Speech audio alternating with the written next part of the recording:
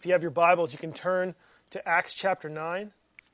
So, folks, this is God's Word. Let's hear it and receive it.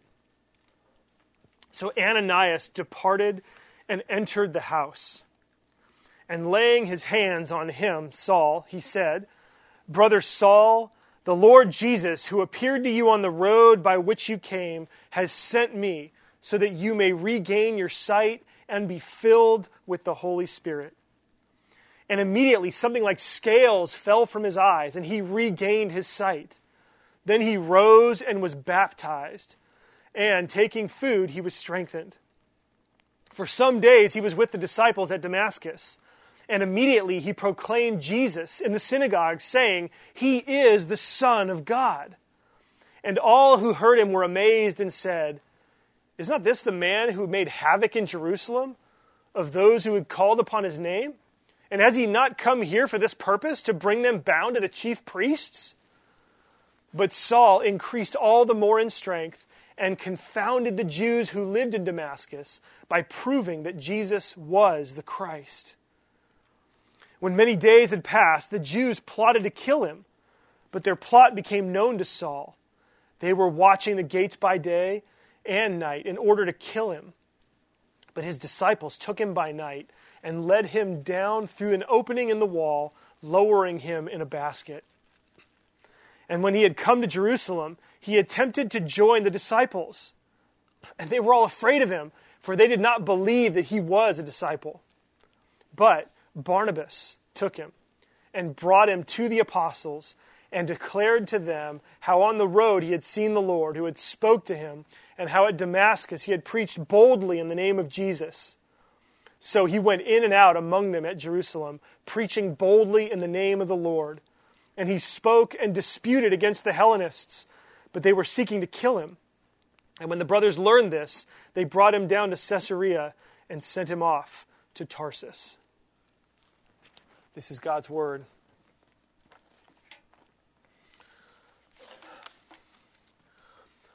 Today we're going to talk primarily about discouragement. Okay, discouragement. Discouragement is something that profoundly impacts our lives.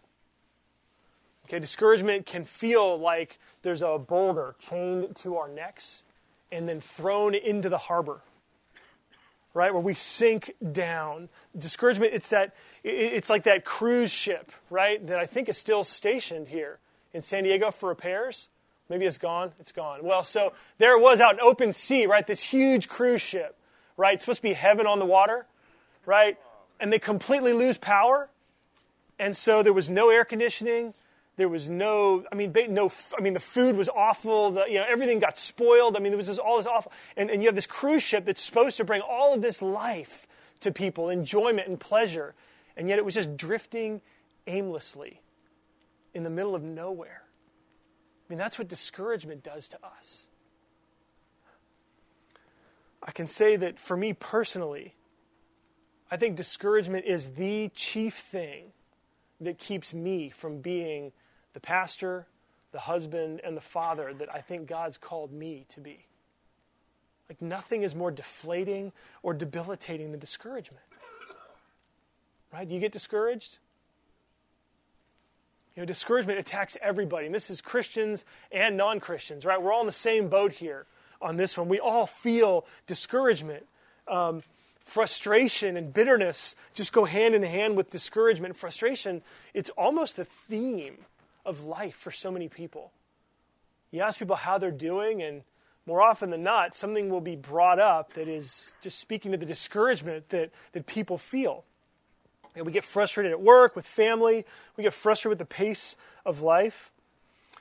And it's interesting because sometimes we direct our discouragement toward God.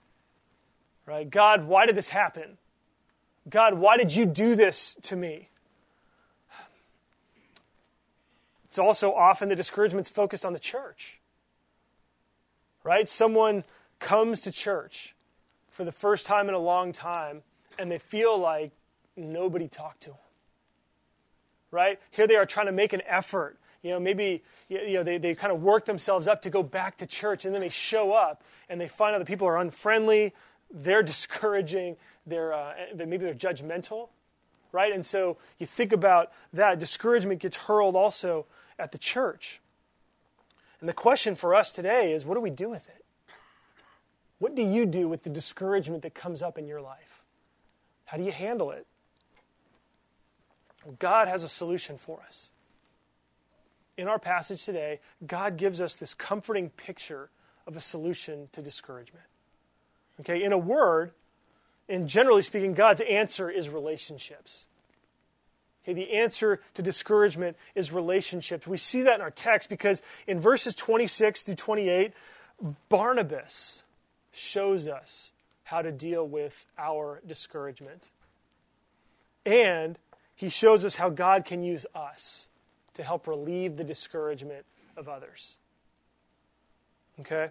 Now, this is important for us, especially with this resolution that we have, right? This resolution to love our neighbors, this journey that's pointing us to Easter Sunday.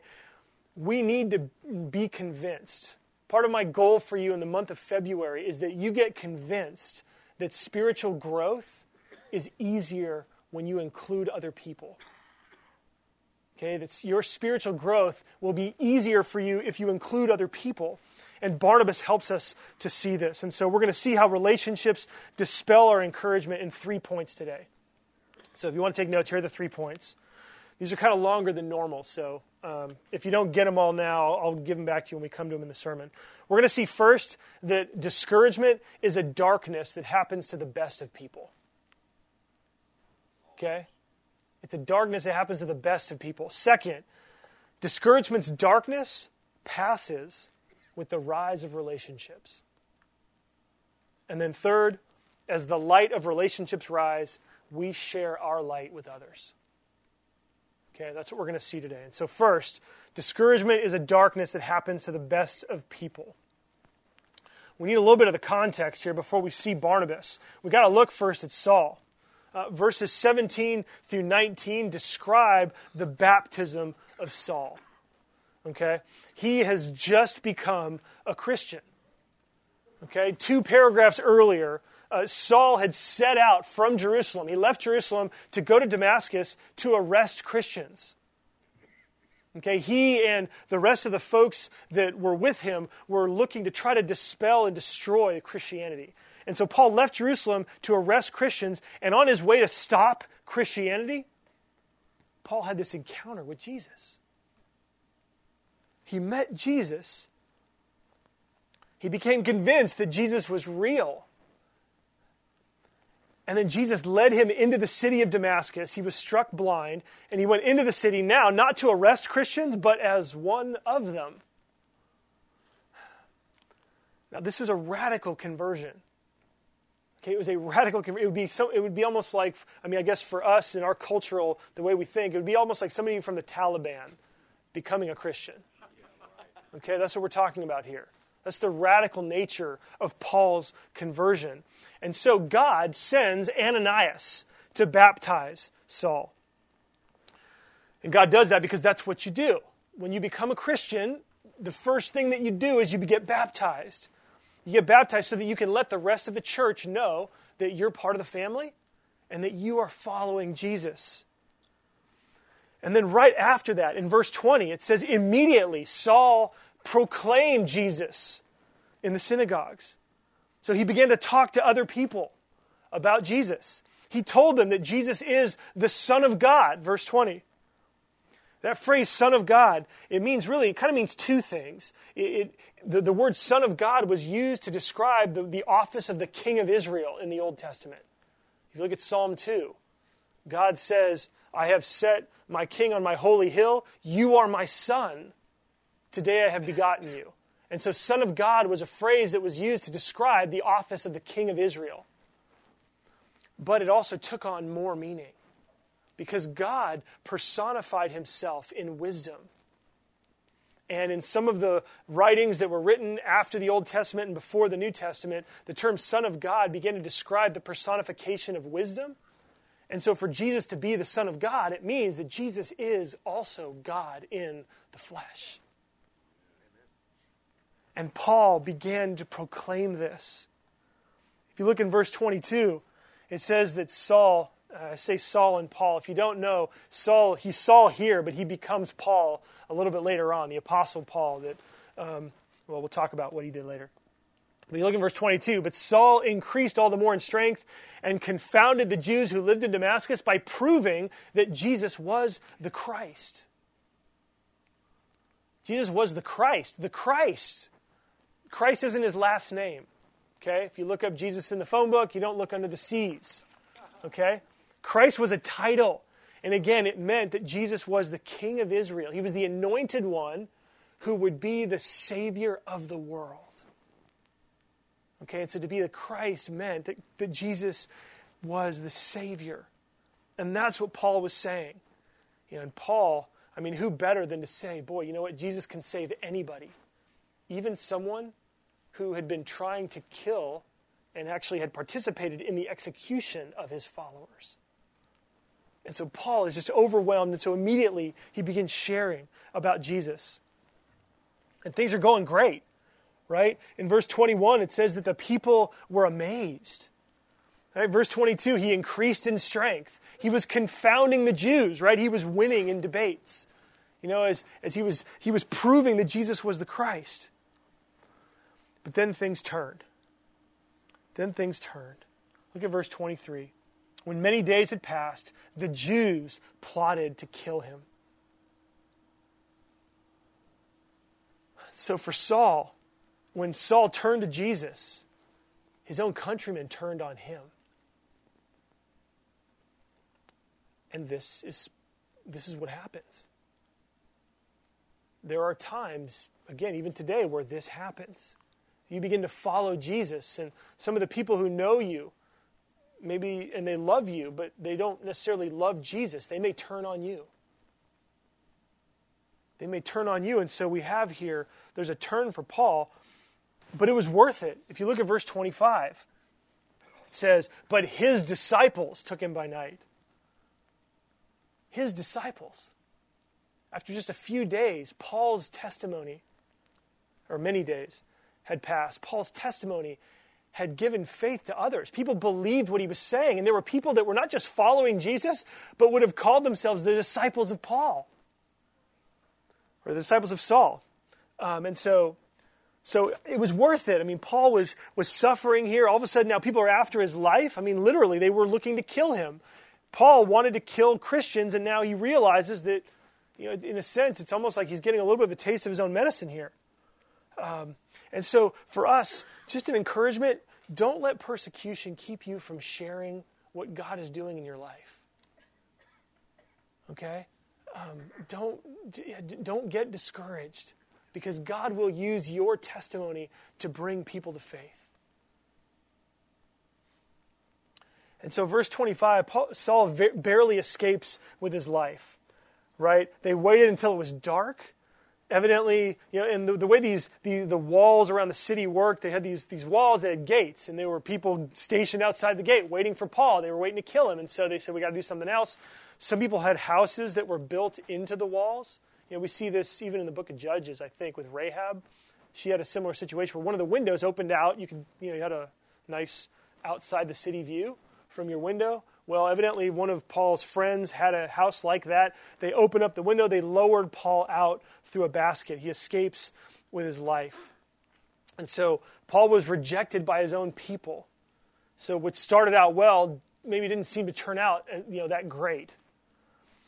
And I think for us, we get the same temptation, right? Especially when you begin to follow after Jesus. And so you don't want to be surprised. Have you experienced discouragement? Sometimes it's from other people, but it's not always. Maybe you think, okay, I'm going to go back to church again for the first time. Maybe you're here and you've come back for the first time in a long time, right? And it seems like stuff just sort of gets in the way, doesn't it? It seems like you come up with every reason not to come to church. Or maybe you pick up the Bible for the first time in a long time and you're going to try to read it again. It's discouraging because it seems frustrating. Right? Things are difficult. Discouragement is prevalent. It's easy for us to get discouraged. Paul was discouraged. We get discouraged. And Paul wasn't just persecuted from his Jewish brothers. But the text goes on. So Saul escapes to Jerusalem. Verse 26. When he got there, and you got to think here for a second. In the trajectory of the book of Acts, Jerusalem was the place, it was kind of the headquarters for the new Christian church. Right? That's where it started. That's where all these people were. That's where sort of the apostles were. And it's tough to know exactly what Paul was thinking, but you could try to imagine. Right? He's going back now. He's going, to the Mecca of Christianity, if we could say it like that. And maybe he's looking for welcome, for a safe place. He's probably looking for support. Maybe he's looking to be able to talk to somebody. But verse 26, when he gets there, he attempts to join the disciples. He goes up to meet the church, and they don't want to have anything to do with him. You see that? They were all afraid of him. They didn't believe he was a disciple. This is messed up. I mean, it's understandable, right? Saul left Jerusalem in order to persecute the church, to imprison and kill Christians. And now he's coming back and now he's one of us? I'm a little suspicious, aren't you? Right? I mean, if you're one of the Christians in Jerusalem, this is understandable. Like their hesitation, we understand it, but it's still messed up. Like this is broken. This shouldn't be this way. Unfortunately, though, this is the pain and the drama of life. And you got to think, like for Saul, he's stuck. Right? The Jews hated him. The Christians didn't trust him. He's got this desire to serve Jesus. He's got this call from God in his life. He's beginning to share his faith. People are following Jesus. And now, it's like discouragement is coming from every angle. And the text sort of glosses over this, but I mean, you got to realize, like, something's going on here. This is messed up, and you wonder how it would affect Paul. I mean, maybe it would have been maybe it would have tempted to chuck it. Right? Have you ever felt that way? Just throw his hands up in the church and say, look, I'm out of here. Really? Is this how you're going to treat me? Seriously. Well, God's obviously got his hand. I'm just going to leave, and I'm going to go start my own thing down the road. Right? How often does that happen?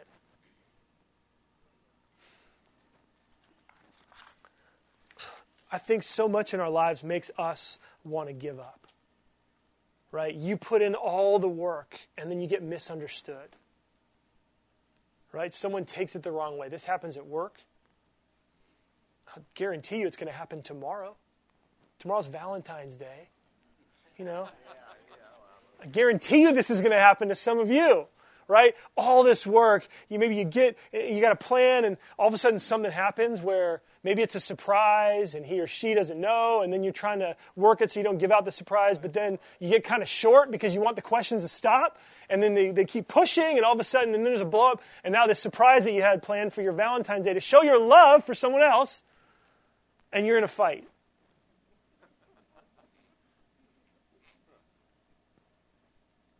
Makes you want to throw up your hands and just say, forget it, right? How many times? Man, it happens. It happens. I can tell you, too, from my own personal experience with church, I had started going to church. I had just become a Christian. And I'd started going to church. I was nervous. I'd been to church a long time. And I started going to this church, and then I got into a conflict with somebody. And I just stopped going. And I was bummed because I thought, like, well, I mean, I really want to be here, but I don't want to have to face this. And I just thought, I guess I'm just not supposed to go to church after all. And so I stopped going. That's just how it is sometimes, right? This is how people think.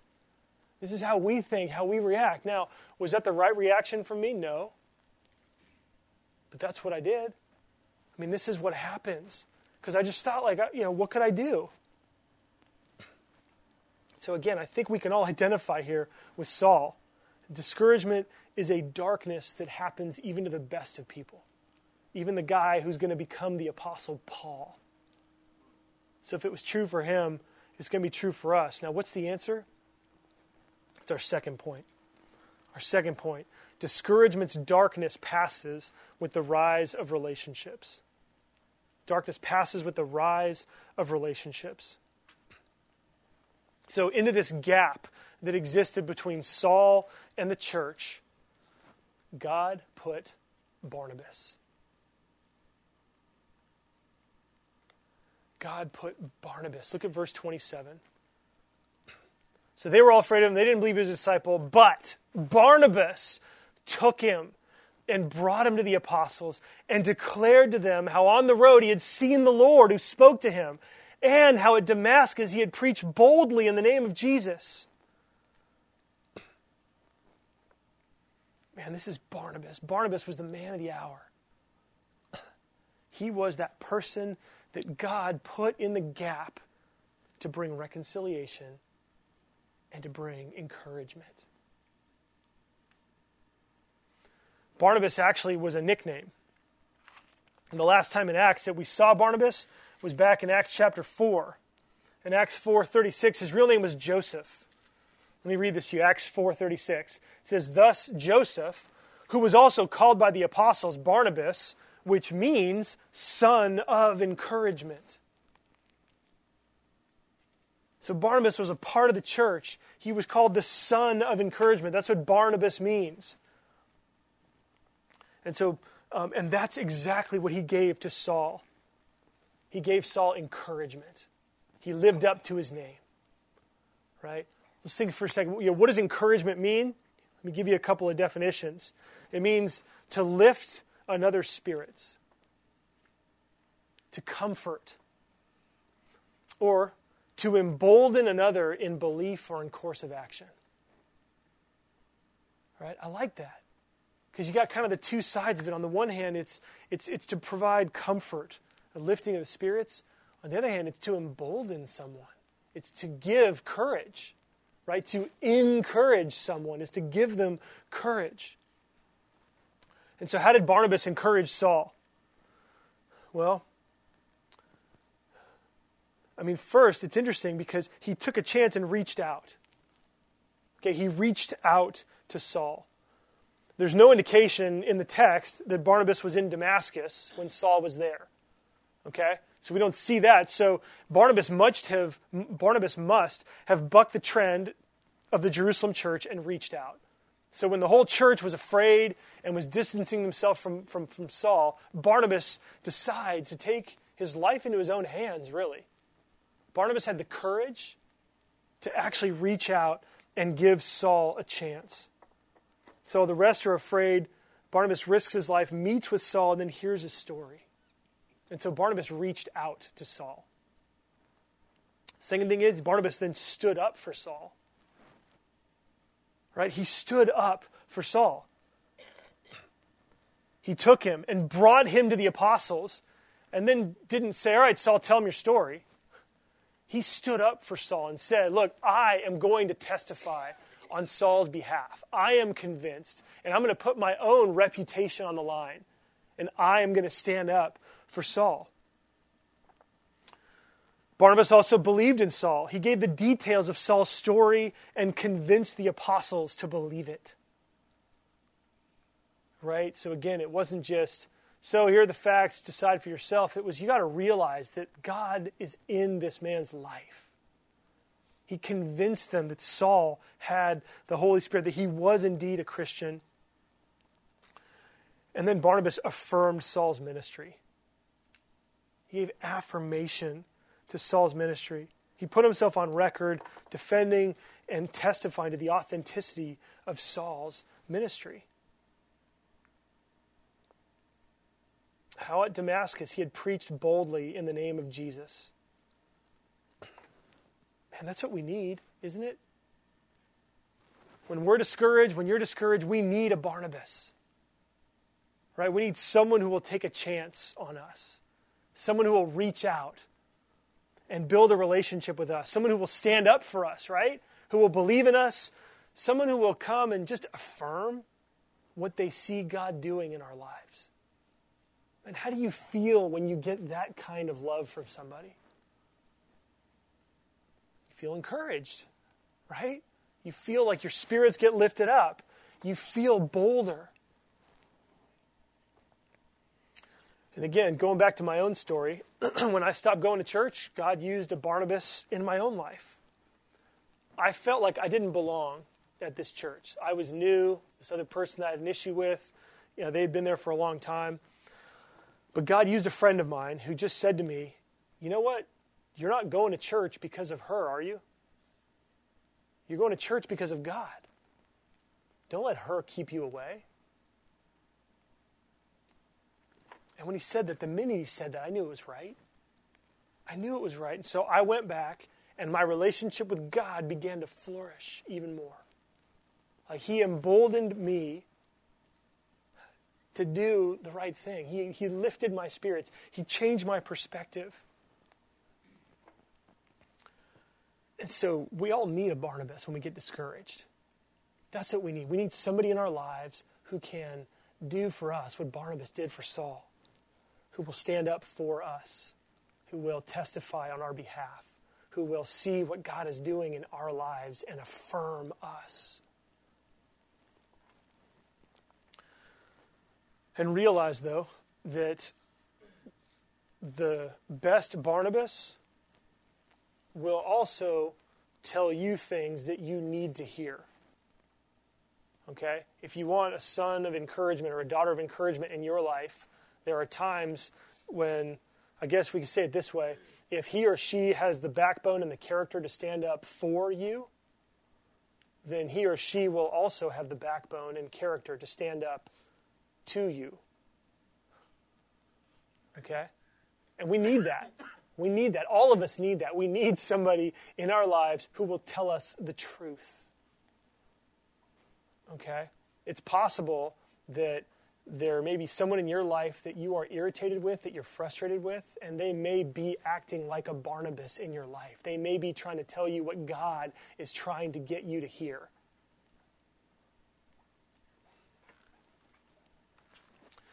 And I love the fact that Barnabas is called the son of encouragement, that's what his name means. Right? His name is not encouragement. It's the son of encouragement. And I like this because it shows us that Barnabas wasn't operating out of his own strength. Okay? If Barnabas was the son, then who's the father? Right? Think about that. It's God. Right? God. 2 Corinthians chapter 1 is a wonderful passage on encouragement. If you get discouraged, boy, I don't know there's a better place to go than 2 Corinthians 1. This is what Paul says, and I just wonder. Paul says this, "Blessed be the God and Father of our Lord Jesus Christ, the Father of mercies and God of all comfort, who comforts us in all our affliction, so that we may be able to comfort those who are in any affliction with the comfort with which we ourselves are comforted by God."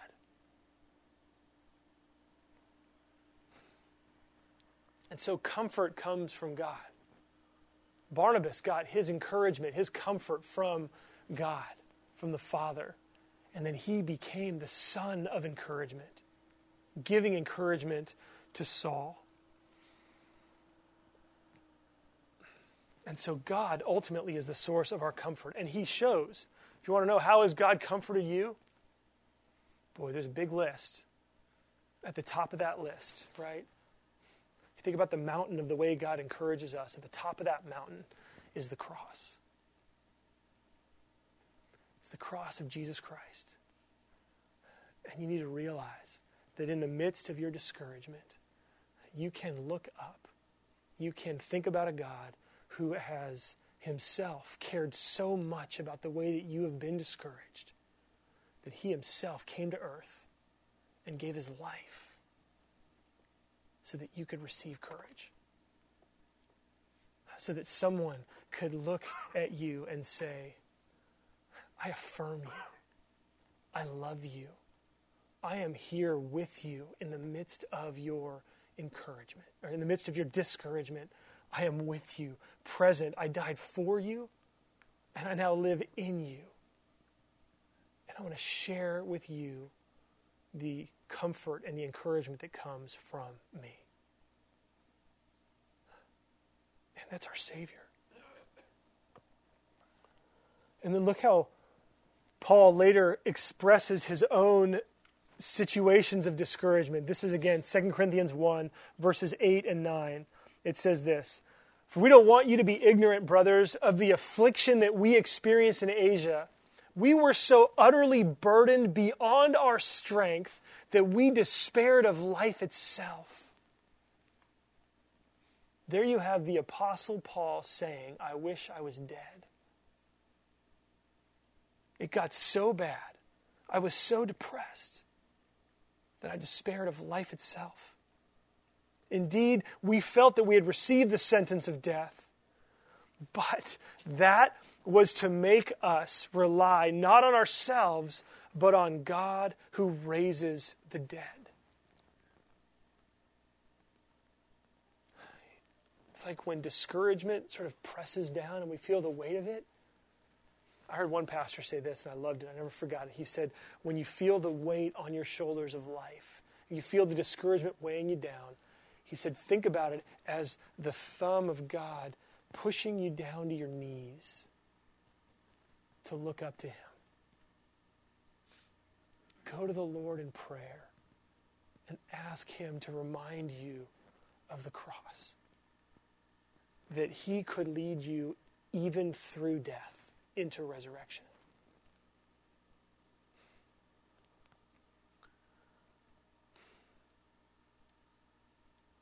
Barnabas provided this comfort to Saul. Barnabas stood in the gap, and when the rest of the church wasn't able to receive Saul, Barnabas did. Barnabas went and was the hands and feet, the hug, the understanding look, the affirmation of Jesus to Saul. He can be that. Jesus can be that for you. But we need that from each other to deal with our discouragement.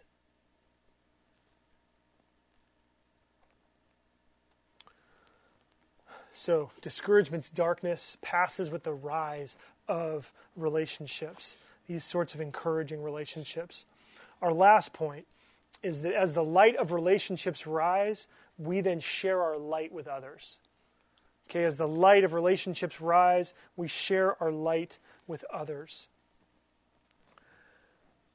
The result for Saul was huge. Verse 28, "So he went in and out among them at Jerusalem." What that means is reconciliation. They received him. The sort of going out and coming in meant this was now Paul's headquarters. It was a safe base for him. He would go in and out. He was part of the family now. And so Barnabas brought healing and reconciliation at a time where I'm not sure that we can underestimate the value, the critical nature of the timing there. If that didn't happen, who knows? We would have had the church in Jerusalem and then the church somewhere else. We would have had a split in the church right off the bat.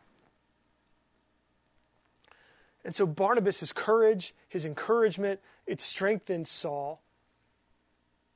I mean, do you realize what this meant?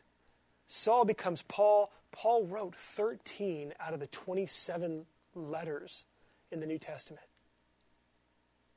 13 of the 27 books of the New Testament. That's, numbers-wise, it's over half the New Testament, almost half. The New Testament written by Paul.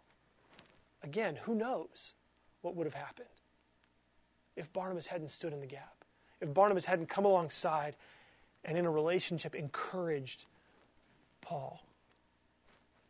And you know what? This is true for just about everybody in the Scriptures. King David had Jonathan. Moses had Aaron. Shadrach, Meshach, and Abednego had each other, right? Time and time and time again.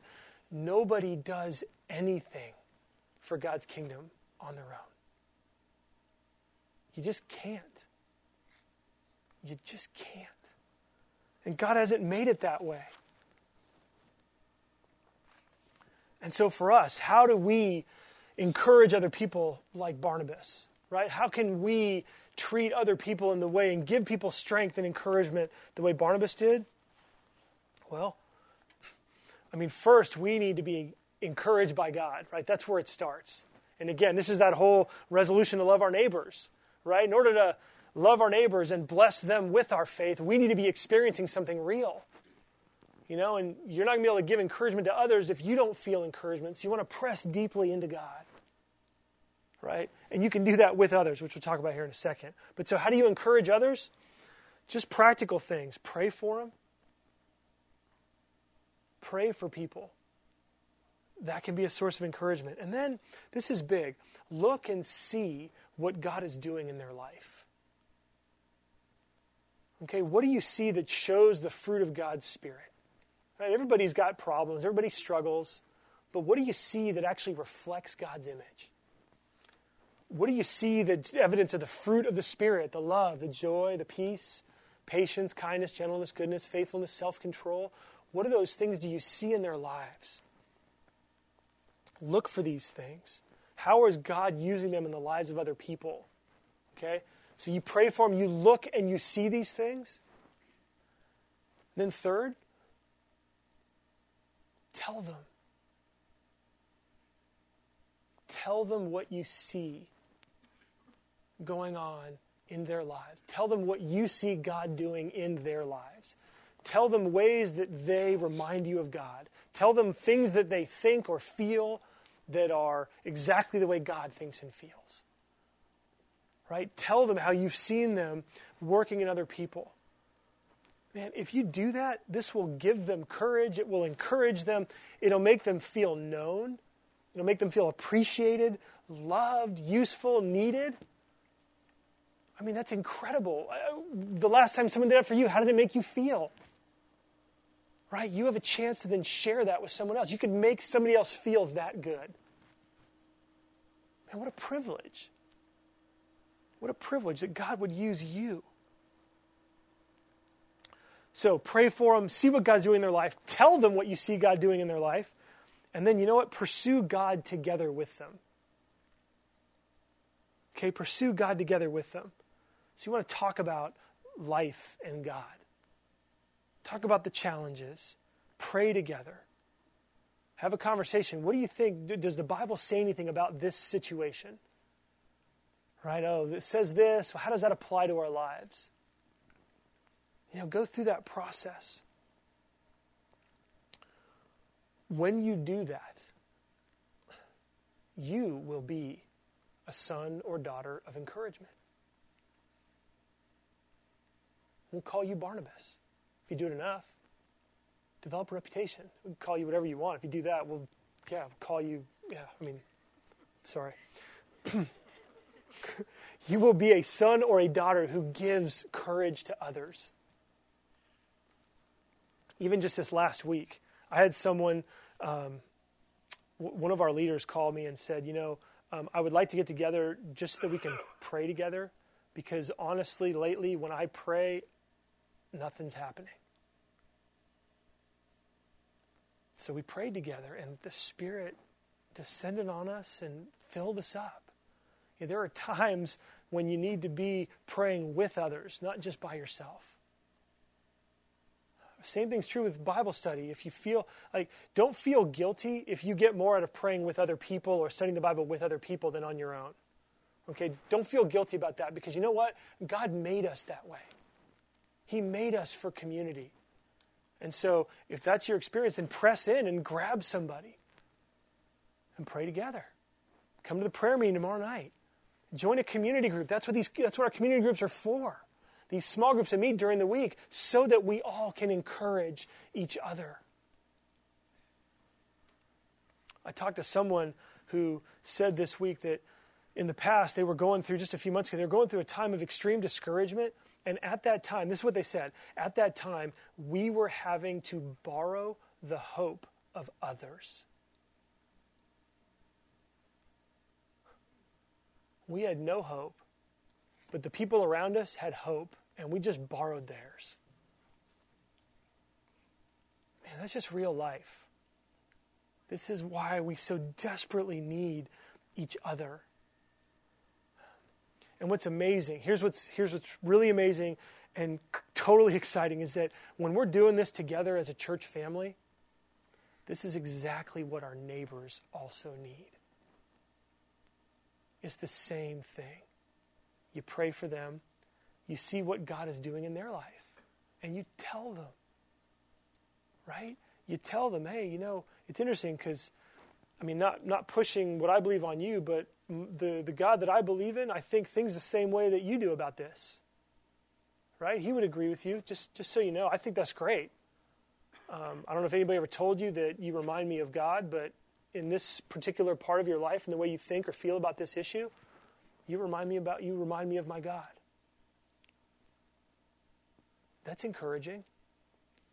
I had, this is yesterday, so we got a list of folks that we're praying for that will come to church on Easter, and we're talking to one of our neighbors, and he just asked me how things were going in the church, and I said, yeah, we're doing this thing where we're hoping that we can experience God to the place where it really makes a difference in our lives, and I'm seeing that happen. And he said, oh, really? What do you mean? I said, well, I've seen people that are feeling much closer to God. They feel and sense His presence. People are hungering to actually read the Scriptures more, and they're feeling more peace and more contentment. It's pretty amazing, and it's fun. And he said, yeah, that sounds pretty good.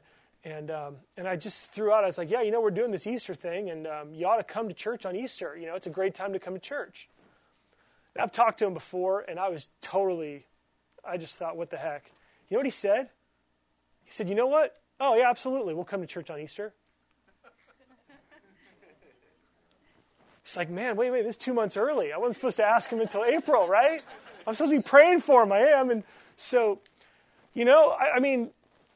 have that. Like, this is the Spirit, what Mike Herberg preached on. God is working in the world, right? He's helping people realize that He's at work. They know Him. They recognize that He's there, and they're attracted to Jesus. And so, again, I just want to encourage you with that. But so, as we encourage each other, it's going to teach us how then we can encourage our neighbors. I saw The King's Speech this week, right? Man, what an amazing movie. What an amazing movie. Colin Firth plays King George VI. The king has all the tools to be a great king, except he's afflicted with a speech stammer from the age of 5. And so he cannot speak publicly, and that's incredibly important at that time because radio was now coming into vogue, and so that was part of the deal of being a king.